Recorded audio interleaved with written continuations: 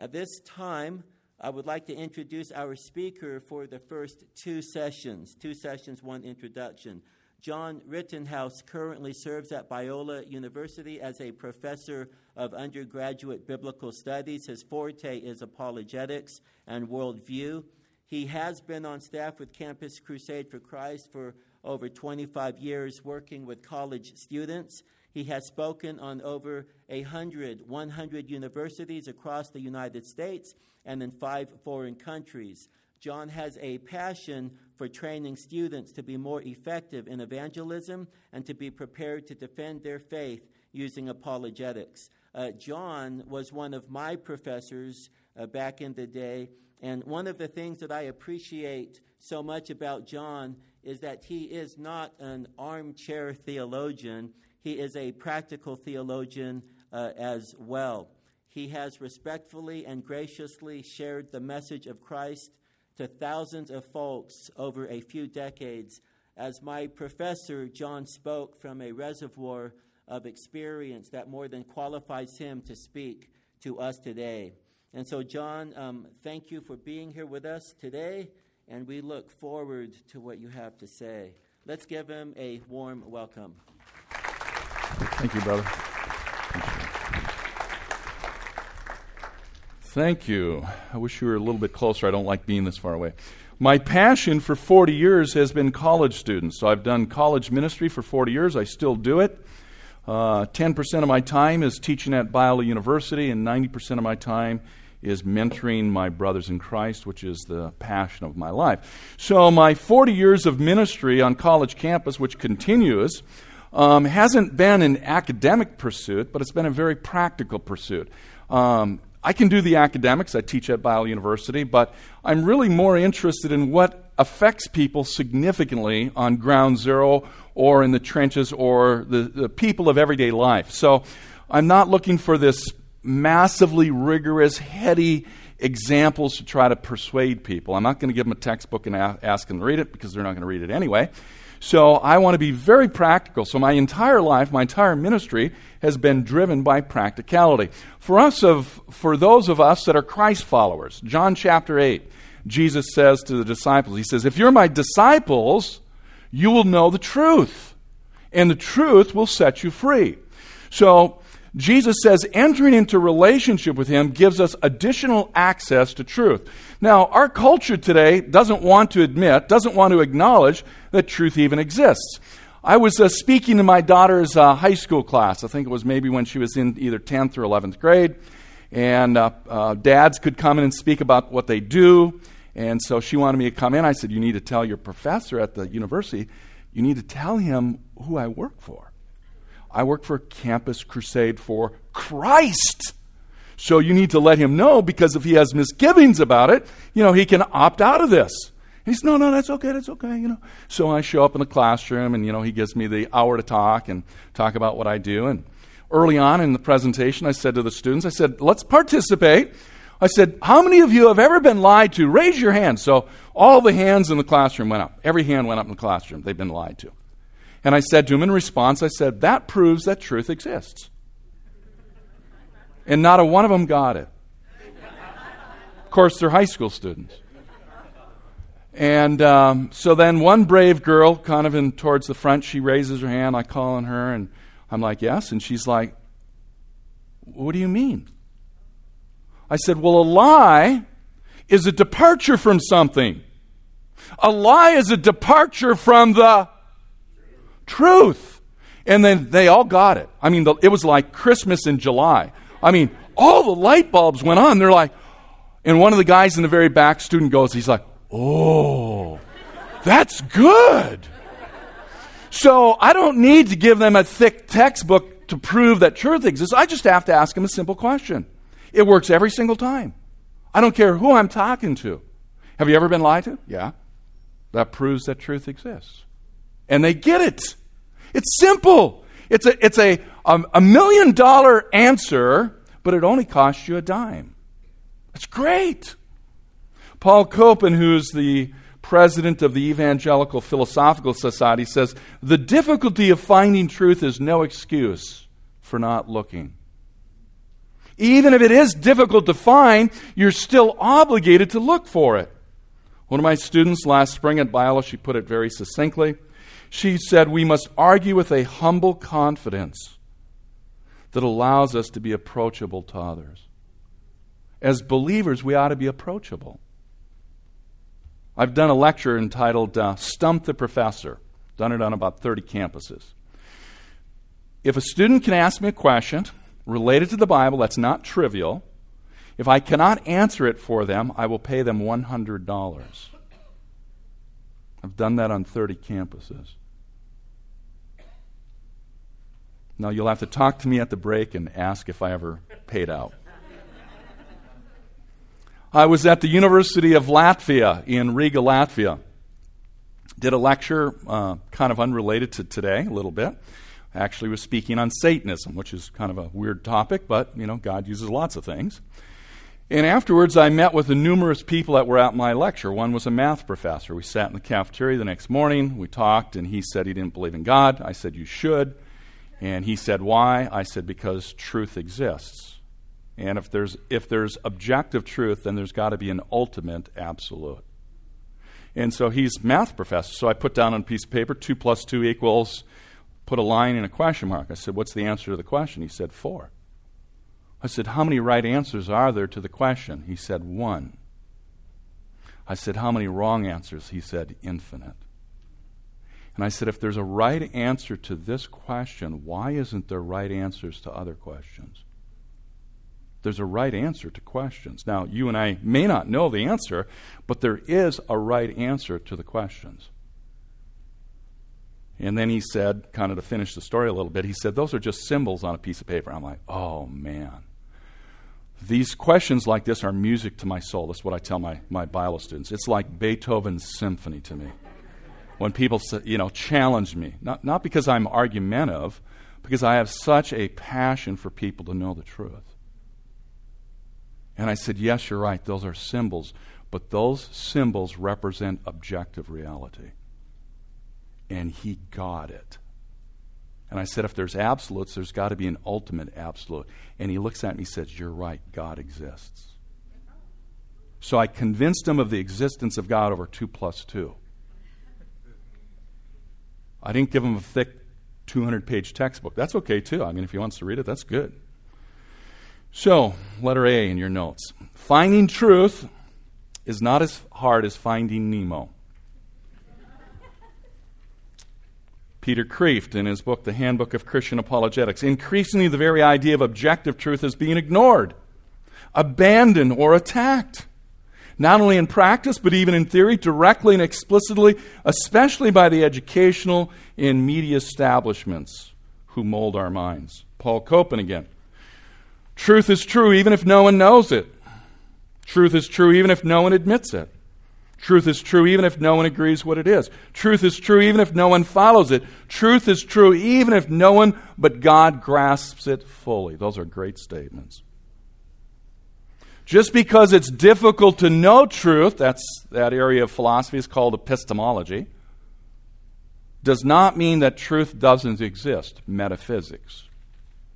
Our culture has completely mixed up these two terms. So they'll say this, or they don't say it as clearly, but this is what's in their process of their brain. Because truth is difficult to know, that means truth doesn't exist. And they're wrong. I don't care how difficult it is to know genetics or nuclear physics or astronomy, but it doesn't mean that there's no truth in those areas. Just because it's difficult to know doesn't mean it doesn't exist. And our culture is completely mixed up about this. Pilate, John chapter 8, I think, or maybe it's another place. Pilate's discussion with Jesus. Jesus is before Pilate. Pilate said to him, So you're a king? Jesus answered, You say correctly that I'm a king. For this I've been born, and for this I've come into the world to testify to the truth. Everyone who hears the truth hears my voice. And in response, Pilate said to him, What is truth? Now, I don't think Pilate wanted an answer to the question.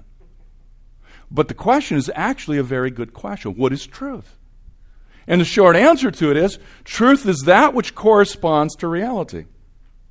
All truth that exists is God's truth. Truth is God's word. Truth is also contained in God's world. So we shouldn't be afraid of truth because truth finds its source in the nature of God. If you're reading a chemistry book, don't be afraid of it. If you're reading a biology book, don't be afraid of it. If you're reading a psychology book, don't be afraid of it. Because if there's truth contained in those books, that truth finds its source in the nature and character of God. Most things in chemistry books are true. Not everything, but most of it. Some things in biology books are true and some things aren't. Some things in psychology books are true and some things aren't. You have to filter them to determine, to decipher what actually is true to reality. Truth corresponds to reality. Page 2, 4 tests for determining truth. Logical consistency. Good example, I love all people and I love myself. That's appropriate. Love your neighbor as yourself. You already do love yourself. So that's a good example of consistency. If I say I love all people but I hate myself, I'm not being logically consistent.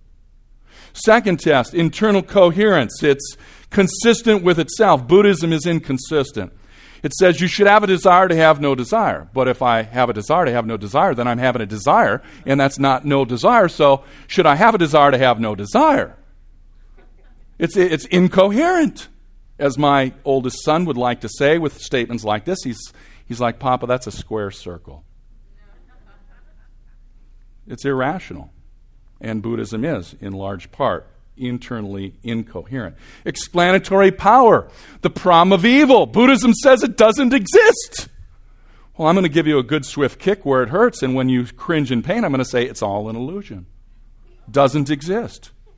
Or Hinduism says it's because you've done something bad in your previous life. Reincarnation. Well, what happens theoretically if this is my first life and I'm experiencing suffering? There's no answer to the question. Or Islam says it's the fate of Allah. Everything that happens, Allah wanted to happen. Dying of leukemia, rape, murder, everything. This is exactly what God wants. Allah wants. That's an insufficient answer to the question. Christianity has got explanatory power with lots of things, including the problem of evil. It's freedom exercised wrongly. It's like Elvin Planiga from Notre Dame says, God cannot make a will that doesn't will. Think about it. When he makes a square, he has to make it four-sided. He doesn't have an option to make it five-sided or three-sided. A square is four-sided. God can't make a will that doesn't will. It's an oxymoron. Fourth, which we already said, correspondence to reality. Examples of things corresponding to reality. When you put an acid and a base together, when you put vinegar and baking soda together, you get a neutralization reaction. And the result is the formation of a salt of some sort and water.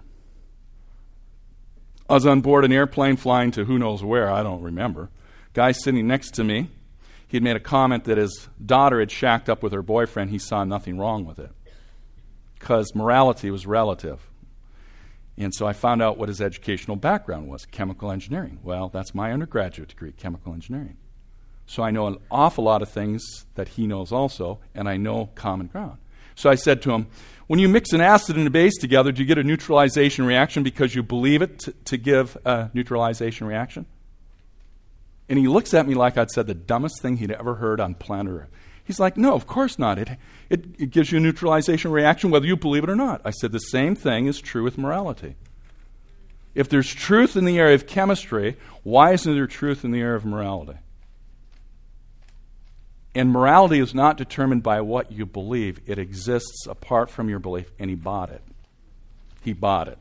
And he changed his opinion of his daughter shacking up with her boyfriend. 3 distinct disciplines, number 3, relating to finding truth. And again, our culture doesn't get these. If you get these, you understand these, you're going to be able to tear things up a little bit. Science deals with matter, physical objects. Science only deals with material objects. There's a movement in our culture. It was more prevalent when I was being raised up, because in my culture, I was raised in a culture of modernism. If you're about 45 or 50 or older, you're raised in a culture of modernism. If you're about under 40, you've been raised in a culture that is largely postmodern. And your culture has influenced you. I don't care if you're a believer or not, you've been influenced by the culture, so have I.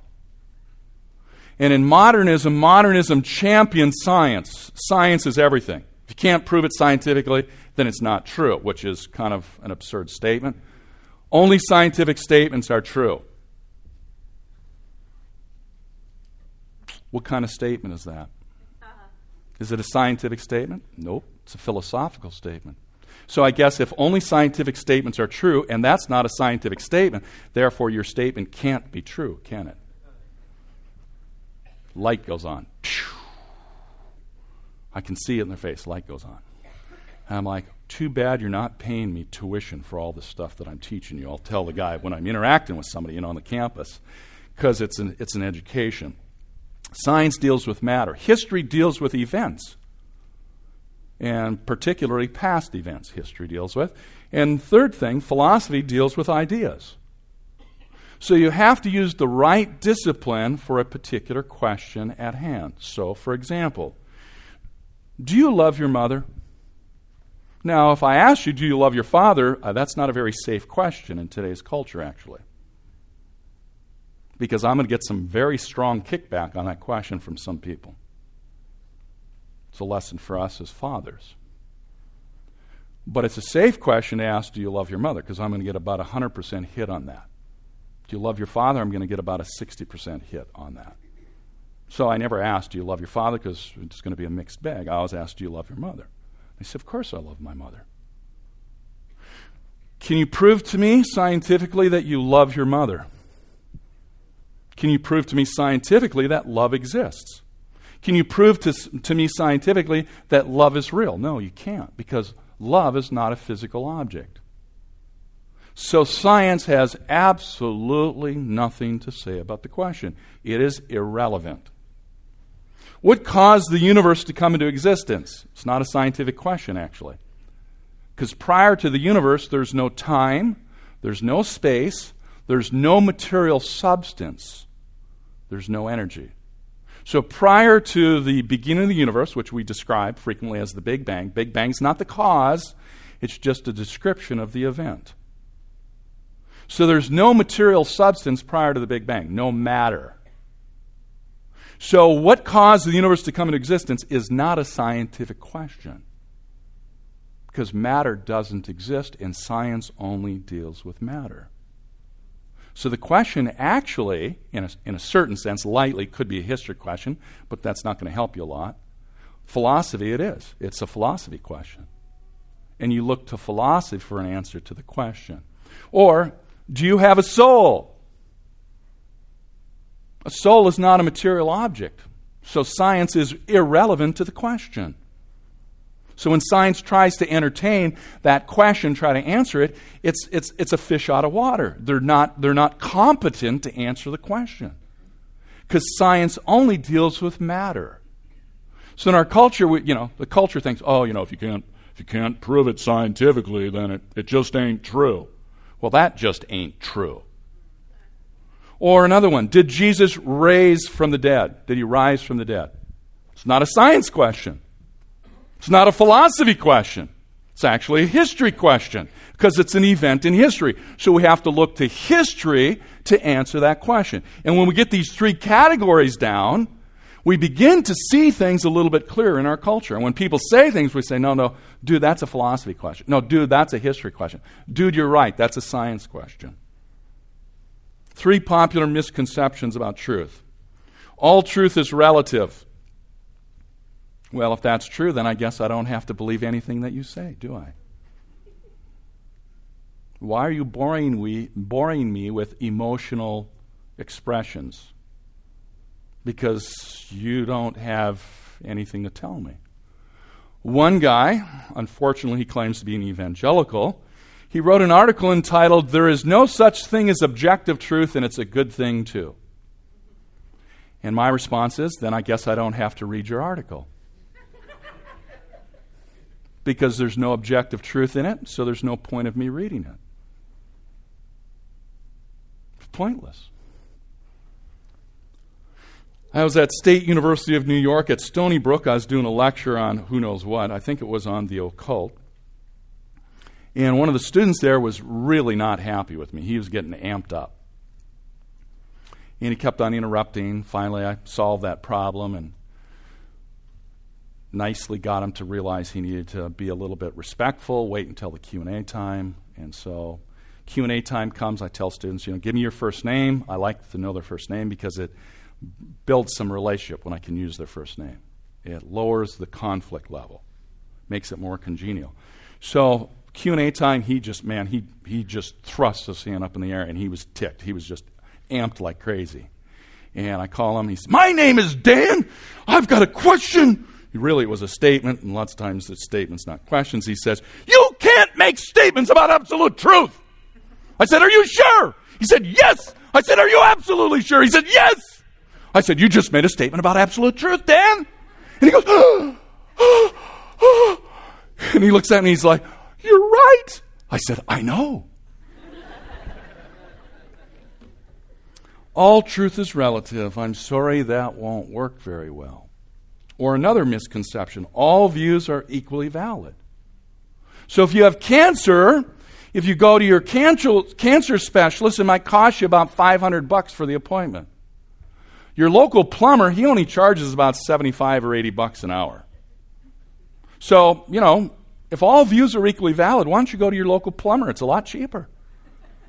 "Hey, Joe, what do you think about my cancer? What should I do? Drano, corkscrew, what should I do for my cancer, It's cheap, $80 for a whole hour. You get more than 10, 12 minutes. Get a whole hour for $80, man, it's cheap. Because all views are equally valid, right? And when we share an illustration like that, we see the absurdity of the comment. No, all views are not equally valid. Or the third one, this one's raging in our culture. It's wrong to force your views on others. So I was at State University of New York at Buffalo. I was giving my lecture on the occult, witchcraft, Satanism, yada, yada, yada. And after the lecture, a gal and her accomplice in crime, a guy, came up. She was very congenial. She was very nice.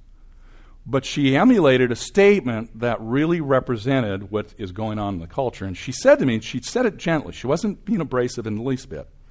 But she said, "John, I don't think it's right to force your views on other people." And I said to her gently, "What are you trying to do to me right now?" And the guy next to her said, "He's right."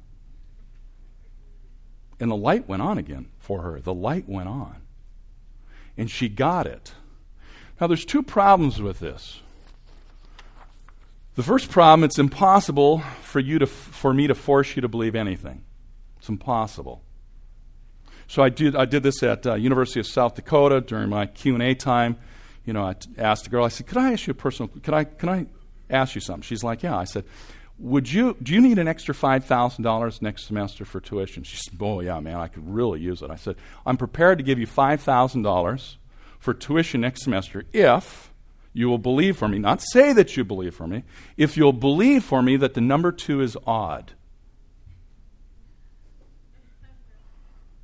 She said, "I can't do it." I said, "Why not?" She said, "Because it's not odd." "Well, just believe it. Just, okay, I believe it." Can't do it.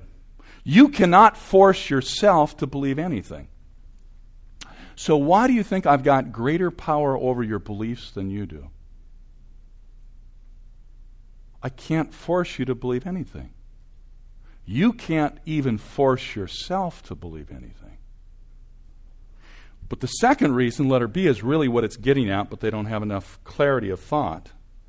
They actually think that persuasion is morally unacceptable. It's wrong to try to persuade people, but they try to persuade you that it's wrong to persuade people. They break their own rule all the time. "John, you can't make statements about truth." Just did. "You can't know anything." You just made a claim of knowledge. "I can't speak one word of English to you." What did I just do? So they break their own rule. This is one of my principles I teach my students. Whatever a person says, apply their statement to their statement. And 80% of the time, the argument is going to be over because their statement destroys their statement. If your friend were upset over something and wanted to commit suicide, would you try to persuade them not to kill themselves? Of course you would. If Jesus is the only means to gain forgiveness and eternal life, is it right to try to persuade somebody that doesn't believe it? Of course it is. It's not only good, it may be morally obligatory. Morally, you have a moral obligation. If your best friend says, I'm going to kill myself tonight, you have a moral obligation to intervene in his or her life. You and I, that are Christ followers, have a moral obligation to gently and lovingly involve ourselves in their lives and tell them the truth of the gospel. If you're a cancer specialist and you know a cure for a particular cancer and your friend has it, you're obligated to tell him. Kenneth Boe, in his book, 20 Arguments for God, or 20 Evidences, it is the job of neither feelings nor tradition to serve as the basis for accepting a belief. A belief should be embraced because it's true, because it's based on reality. See a biblical view of truth, characteristics of truth. Proverbs 23:23. Buy truth and don't sell it. Get wisdom and instruction and understanding. From that verse, there's 3 qualities right in. This is the only blank in your whole notes. 3 qualities of truth from this one verse. One is so obvious you probably wouldn't come up with it. First one is, it exists. It exists. 2, it's obtainable. Because the text says, buy it. Buy it. So that means it's obtainable. And 3rd, it's valuable. Buy truth and don't sell it. It exists. It's obtainable. It's valuable. Mark 5:33. She told him the whole truth. Truth exists. Truth is expressible via language. This is a killer for today's postmodern culture. Postmodern culture says language creates reality, language doesn't express reality. So I was at UC Irvine, talking to a student, claimed to be a believer. He said, John, you can't use language to communicate meaning. I said, what do you mean? He said, well, I don't think you can use language to get people to understand what you're trying to say. I don't understand what you're trying to say. So I played his game with him for about 7 minutes, played the game. I put myself into his world, into his worldview, and I acted like his worldview was true. And after about 7 minutes, he looks at me, smiles, he says, I know what you're trying to do. I said, I played dumb. I said, what am I trying to do? He's like, you're trying to get me to see that language actually is sufficient to communicate meaning. I said, have I accomplished my goal? He says, yes, you have. People don't like to live in the world they create. Interesting. Very interesting. Truth Decay, the book. It should be clear that such a view of truth collides with postmodernist notions of the social construction of reality and the relativity of truth. Rationality and scientific inquiry are valid means of ascertaining truth, and progress is both possible and desirable. John chapter 1, verse 14 says, the law came through Moses, but grace and truth came through Jesus Christ. I like the order of those words. Grace and truth. There's a mixture. Ephesians chapter 4, verse 15 says, speak the truth in love. Literally, it's actually, truth it out in love is the literal from the Greek. Truth it out in love. There's a mixture in Scripture between grace and truth. Love and truth. We need to love people we're trying to communicate truth to. I'm not trying to win the argument. I'm trying to win the person.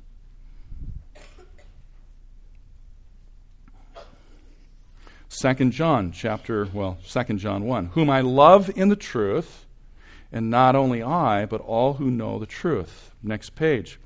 Some other verses. In order that all may be judged who did not believe the truth, chosen of God, and the knowledge of the truth.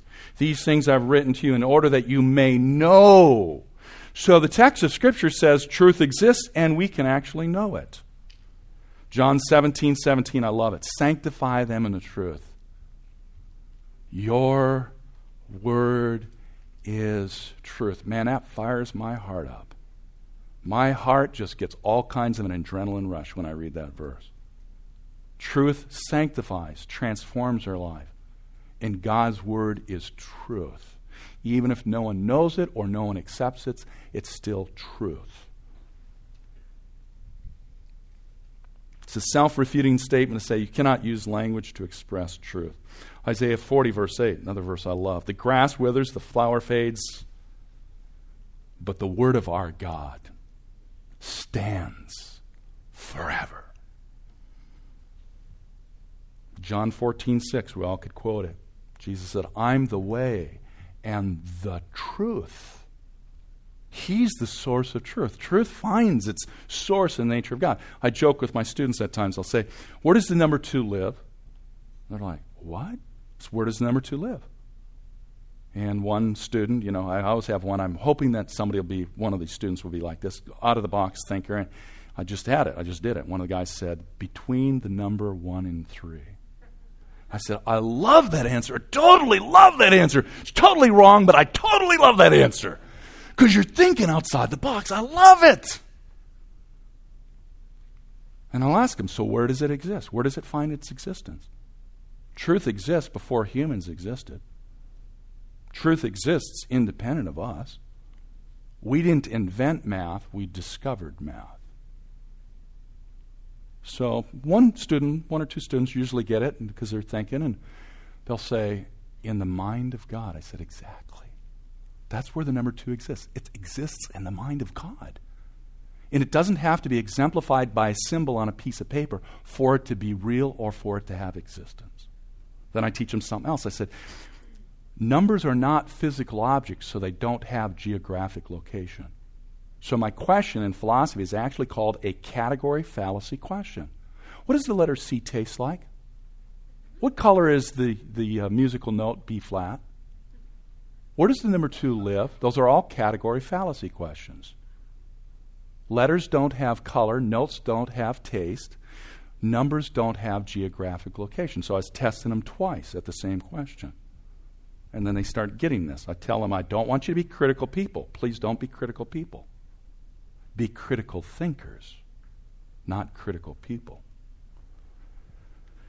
So here's some statements in your notes. Truth is exclusive. It's specific. It's antithetical. John says it clearly. No lie is of the truth. Man, that's point blank simple. No lie is of the truth, of course. Truth is exact and precise, and the slightest departure from truth is the substitution of falsity for truth. Truth is universal and it's normative. Example, Acts 4:12. There is salvation in no one else. There is no other name under heaven given among men by which we must be saved. There's only one solution to the problem. People say, well, there's lots of claims. Well, when I look at history, if I look at the history of religions, the world, I only know one person who ever claimed to be God. Buddha ever claim to be God? No, he'd cut your head off if you said that. Did Buddha claim to be God? No, Buddha didn't even believe in God. He was an atheist.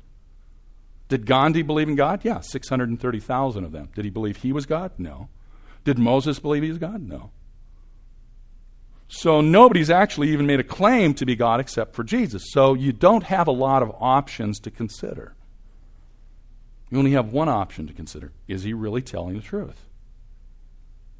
Is he a liar? Is he a lunatic out of his cotton-picking mind? Doing serious hallucinogenic drugs? Or is he really the Lord and God that he claimed to be? You only have 3 logical options, says C.S. Lewis. Lord, liar, lunatic. Take your pick. Don't come up with any of this preposterous nonsense that he's a good moral teacher. He hasn't left that option open to us. Lewis is right. Truth is universal and it's normative. Truth is central to God's nature. Psalm 31:5. You have ransomed me, O Lord, God of truth. Now, I'm going to get into trouble for saying this, I'm sorry, but I like to take relevant tangents. 3 things God can't do. My theology friend at Biola gets a little nervous when I say this. And God can't do things that are contrary to his nature. Can't commit suicide, can't tell lies. It's contrary to his nature, can't do it. God cannot do things that are logically inconsistent. He cannot make 4-sided triangles. We're not talking about the word that we put as a label to describe that geometric figure. We'll maintain the word. God could change the words, but we're talking about the same thing. So we'll use the word square to represent a geometric figure that's 4-sided, equal sides of length, 90-degree vertices all connected. That's what we mean by square. God cannot make a 3-sided square. He could make a square and call it whatever he wants. Dog, cat, whatever he wants. He could use any label he wants, but it's still got to be 4-sided. So God's nature is such that he cannot tell lies. It's impossible. So if God is a truth teller, what should we be? We should be a truth teller. Did you ever see that, I forget, Verizon commercial? I think it was a telephone commercial, but Abraham Lincoln and his wife, and she puts on a dress and she says, well, sweetheart, does it make me look fat? You know, Honest Abe, I always told the truth. So, you know, it's really hilarious, a little commercial. He says, well, maybe a little bit, you know. Honest Abe. Truth is central. The third thing God can't do, which I don't have time to explain, God cannot do things that are metaphysical impossibilities. God cannot make a rock that thinks. Now, some of you are going to disagree with me. That's okay. Catch me at the break or at lunchtime, and I'll explain why that is actually true. Isaiah 45:19. I, the Lord, speak the truth. I declare what is right. He has no other option to declare what is right than what is right, because that's his nature. God's truth is grounded in God's eternal being. It has no expiration date, needs no image makeovers. Truth corresponds to reality. Next page. The Hebrew word for truth, emet, has notions of conformity with reality and fact. It has ideas of reliable, authentic, faithful, and veracity. The book Truth Decay says, lies become idols and every idol obscures the truth.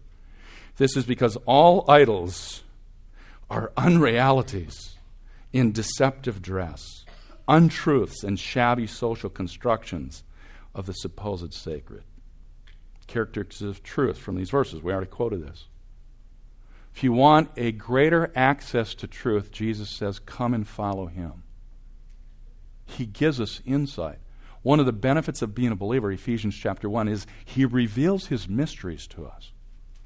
That's one of the benefits of friendship. One of my friends is the head football coach at University of Redlands. I'm the only person on that campus. I used to spend a lot of time there. I don't anymore. But when I was spending time there, Mike Maynard, I'm the only person that could call him by his first name. President of the university never called him by his first name, because I was coach. But for me, he wanted me to call him by his first name because of the closeness of our friendship. I knew things that nobody else knew. He was going to take a job interview with another college for a coaching position. He had a football coach position. He told me before he told anybody. And he asked me what I think. I said, I don't think you should take the job. I think you got a great situation here at Redlands. Got great opportunities, and you're influencing students for the gospel. Shortly after he became a believer, he said to me, John, I just want to share the gospel. I want to help fulfill the Great Commission. That's the most important thing in life. He said, can you help me? I'm on staff with Campus Crusade for Christ. Can you help me?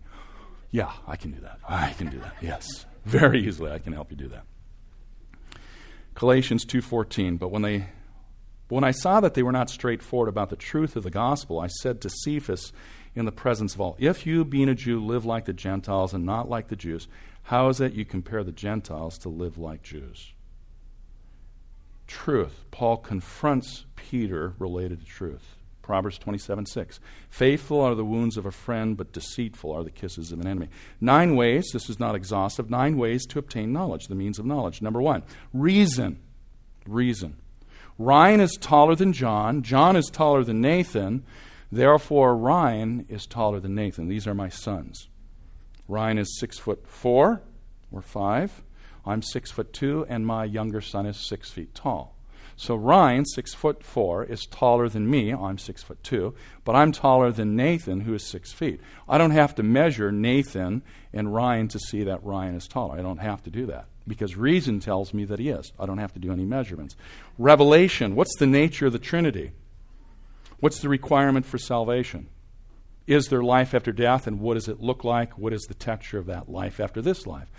I'm going to need revelation. I won't be able to just look at the stars and say, oh, yeah, God's eternity. Yeah, oh, yeah. Heaven's going to be wonderful. I can't find that out from looking at the cosmos.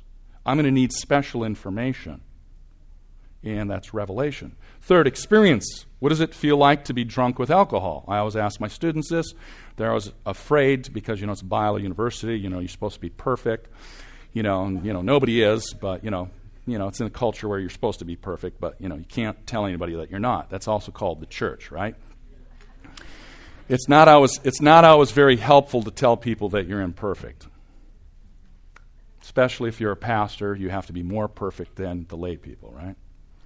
It's kind of a heavy burden sometimes. I want people to know who I am, to accept me for who I am, not to accept my faults or my sin, to accept me as a person. I mentor men. It's the thing I do with 90% of my time. Just met a new guy. He's in my class. I teach 2 classes, one on apologetics. The other class I teach, which is my favorite, I just started teaching it, love, friendship, and mentoring. That's the title of the class. That's what my life is all about, those 3 words. Love, friendship, mentoring. That's my life. So I just met with one of my students, and I like saying to men that I mentor, I promise you 2 things. I will love you no matter what, and I will accept you no matter what. I don't care what you tell me about your life. Those 2 things are not going to change. I will love you no matter what, and I will accept you no matter what. That should be the texture of the local church. Because then we're not afraid to expose who we are. Henry Cloud, in his book, How People Grow, he said, some people don't know you and therefore like you.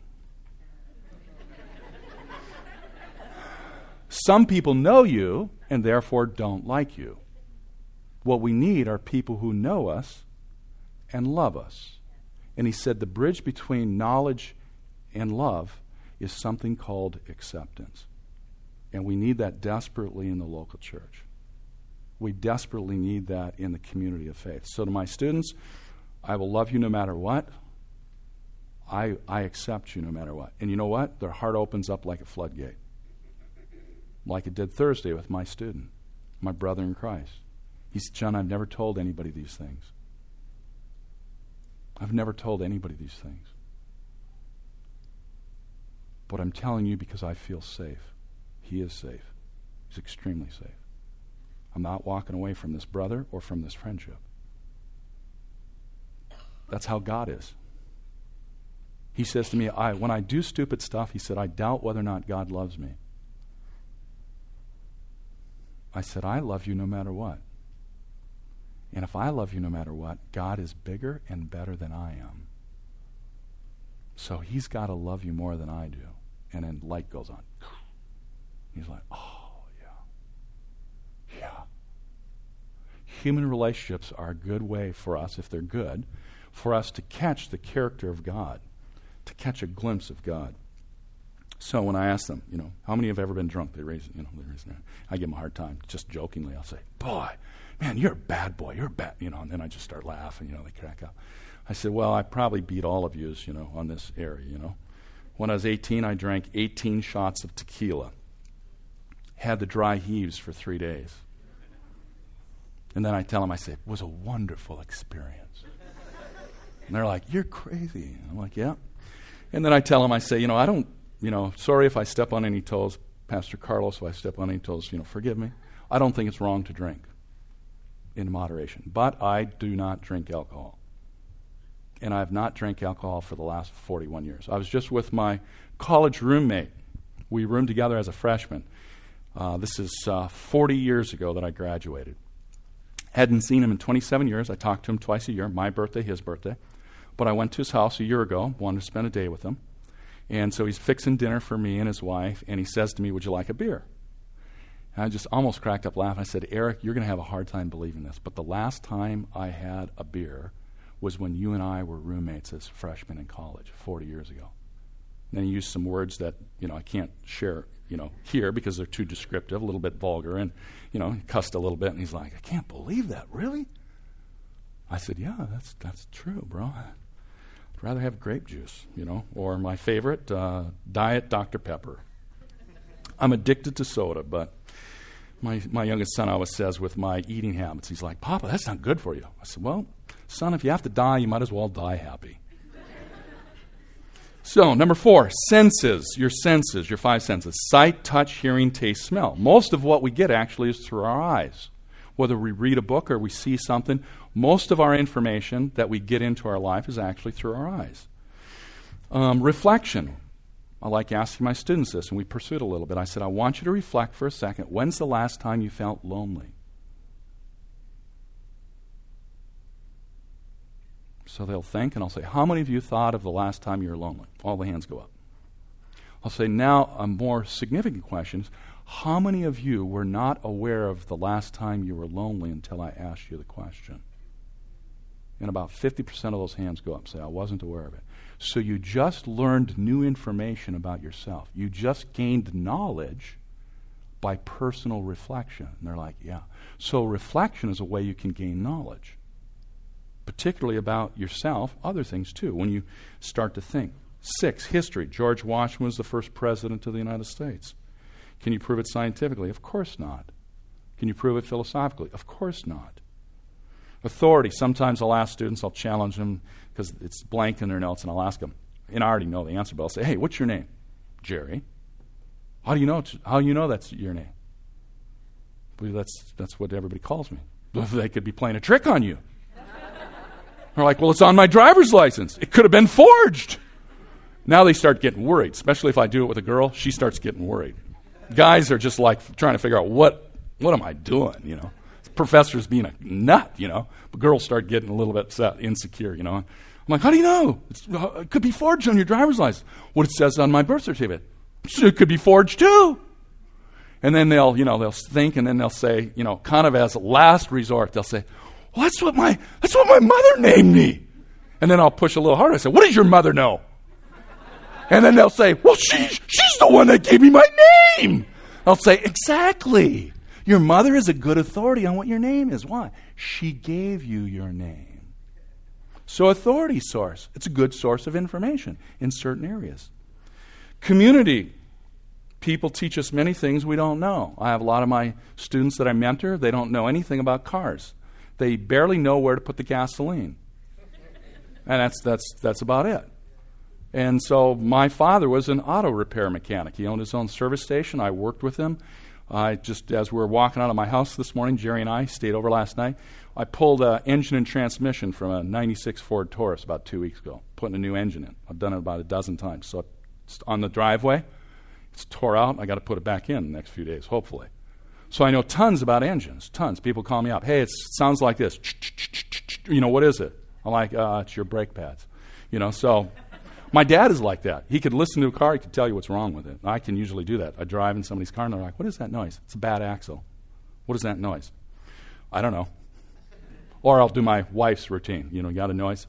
She always says to me, just turn the radio louder. Oh, that'll work. Till the tire falls off, that'll work. Number 9, investigation.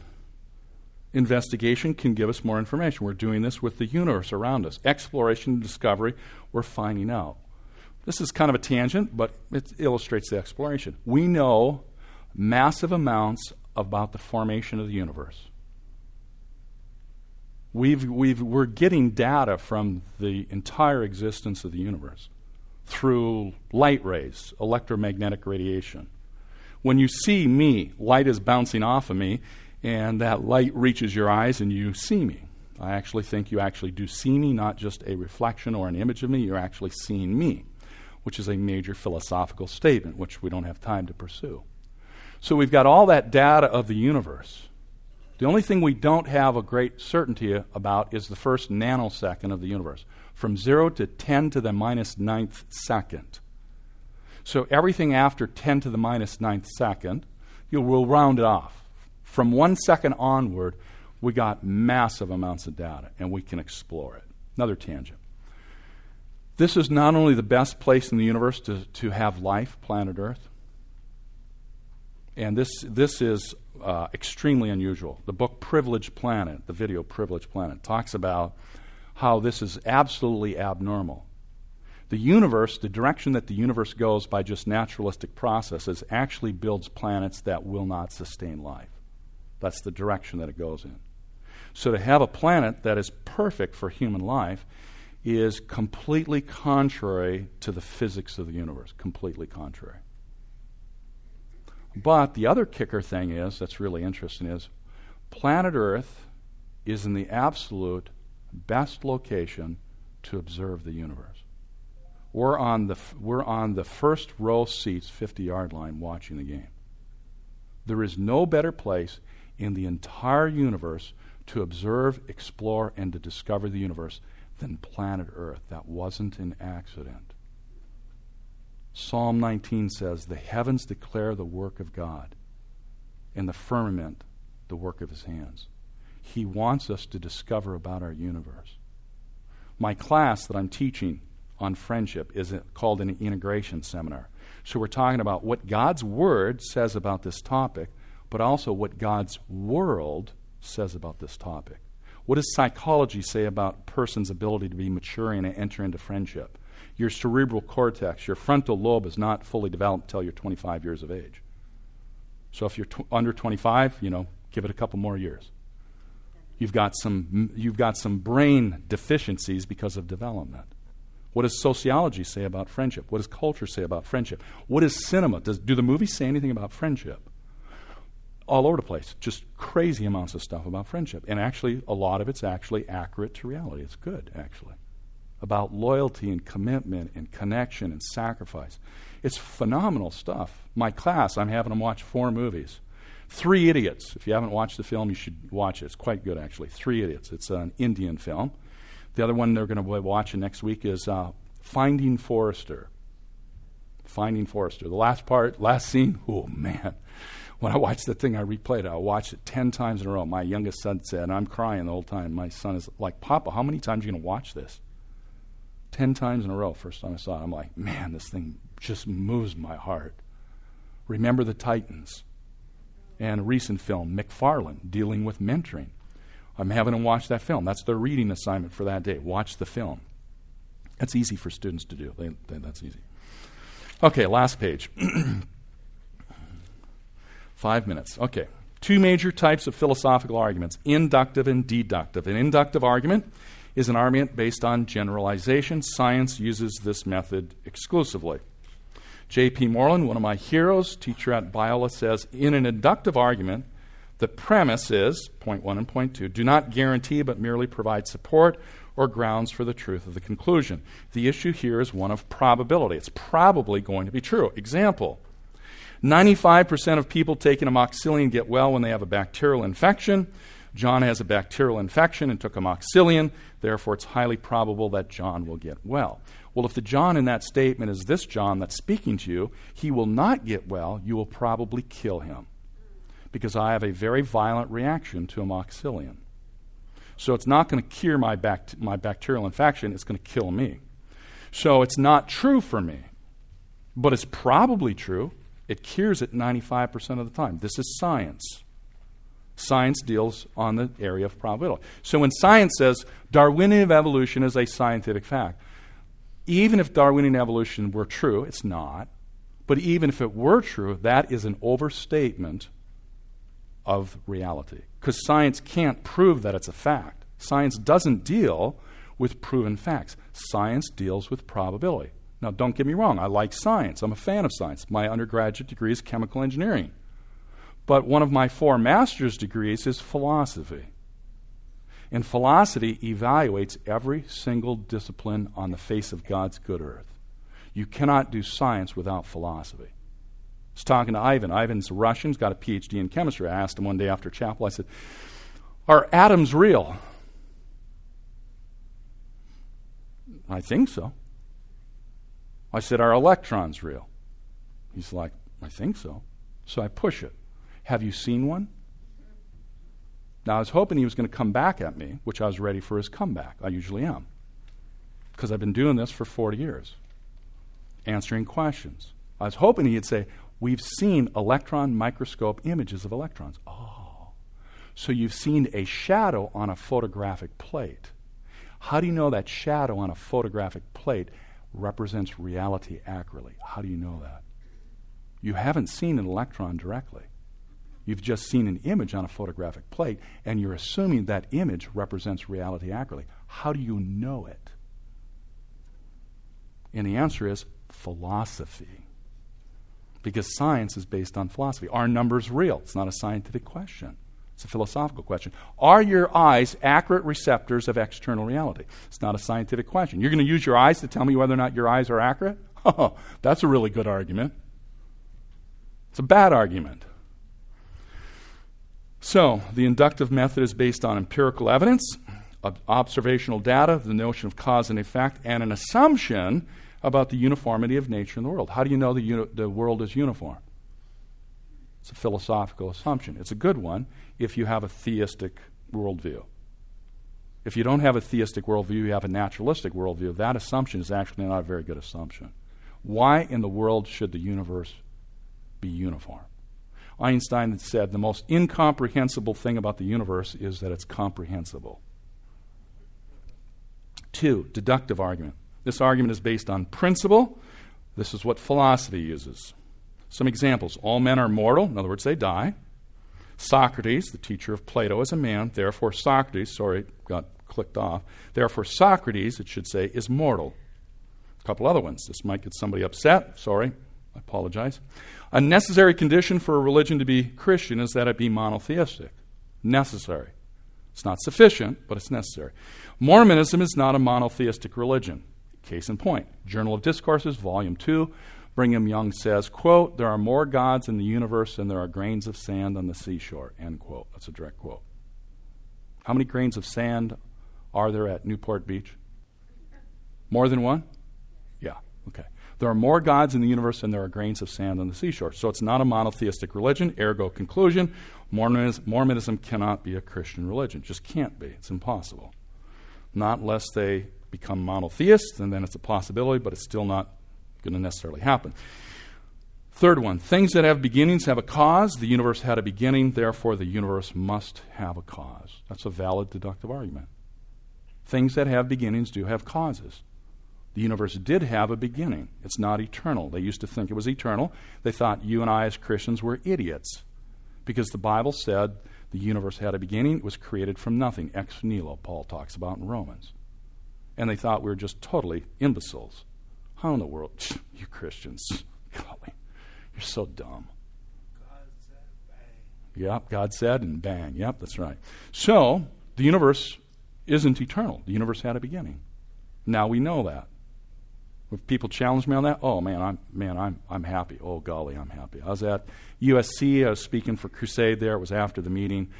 Some of the guys invited friends, including the student president of the Atheist Club on campus, Colin. So he came, and I was talking about the existence of the universe, Kalam cosmological argument, universe had a beginning, and he's totally nice, but he challenges me on a point. And it's Beethoven's symphony. Oh golly, it's just music to my ears when people say, why do you believe that, or why do you think that? It's just music. I'm not offended in the least bit. It's just an opportunity to share truth. So I gave him an answer, and he was impressed. And he says to Greg Triplett, who is the director for Crusade, he had to go early, and he said to Greg, tell John he's got a standing invitation to speak to the Atheist Club at USC anytime he wants. So I took him up on it. 2 months later, went, spoke to the Atheist Club, talked about the existence of God. Afterwards, Colin says to me, John, I think we should do this once a month until you become an atheist or I become a Christian. I said, I think there's a better chance of you becoming a Christian. Last one. If humans are the products of evolution, then they are only physical things. Humans, however, possess thoughts, which are non-physical things. Therefore, humans are not the products of evolution. Evolutionists are going to agree with statement 1. They're going to have to disagree with statement 2, otherwise the game is over. You can catch more of my content online if you want. You can go to the website open.biola.edu, and my entire apologetics course, 15 lectures, is online for free. So you can catch lots more. This is just I'm just whetting your taste. So if you want more, I'm not the premier guy. There's lots of good guys out there. Ravi Zacharias and J.P. Moreland and William Lane Craig. Probably a lot better than me, but, if you want the content, you can catch it. It's free. And so we'll stop there. We're out of time. We'll take a 15-minute break, and then we'll come back, do another session in just a bit.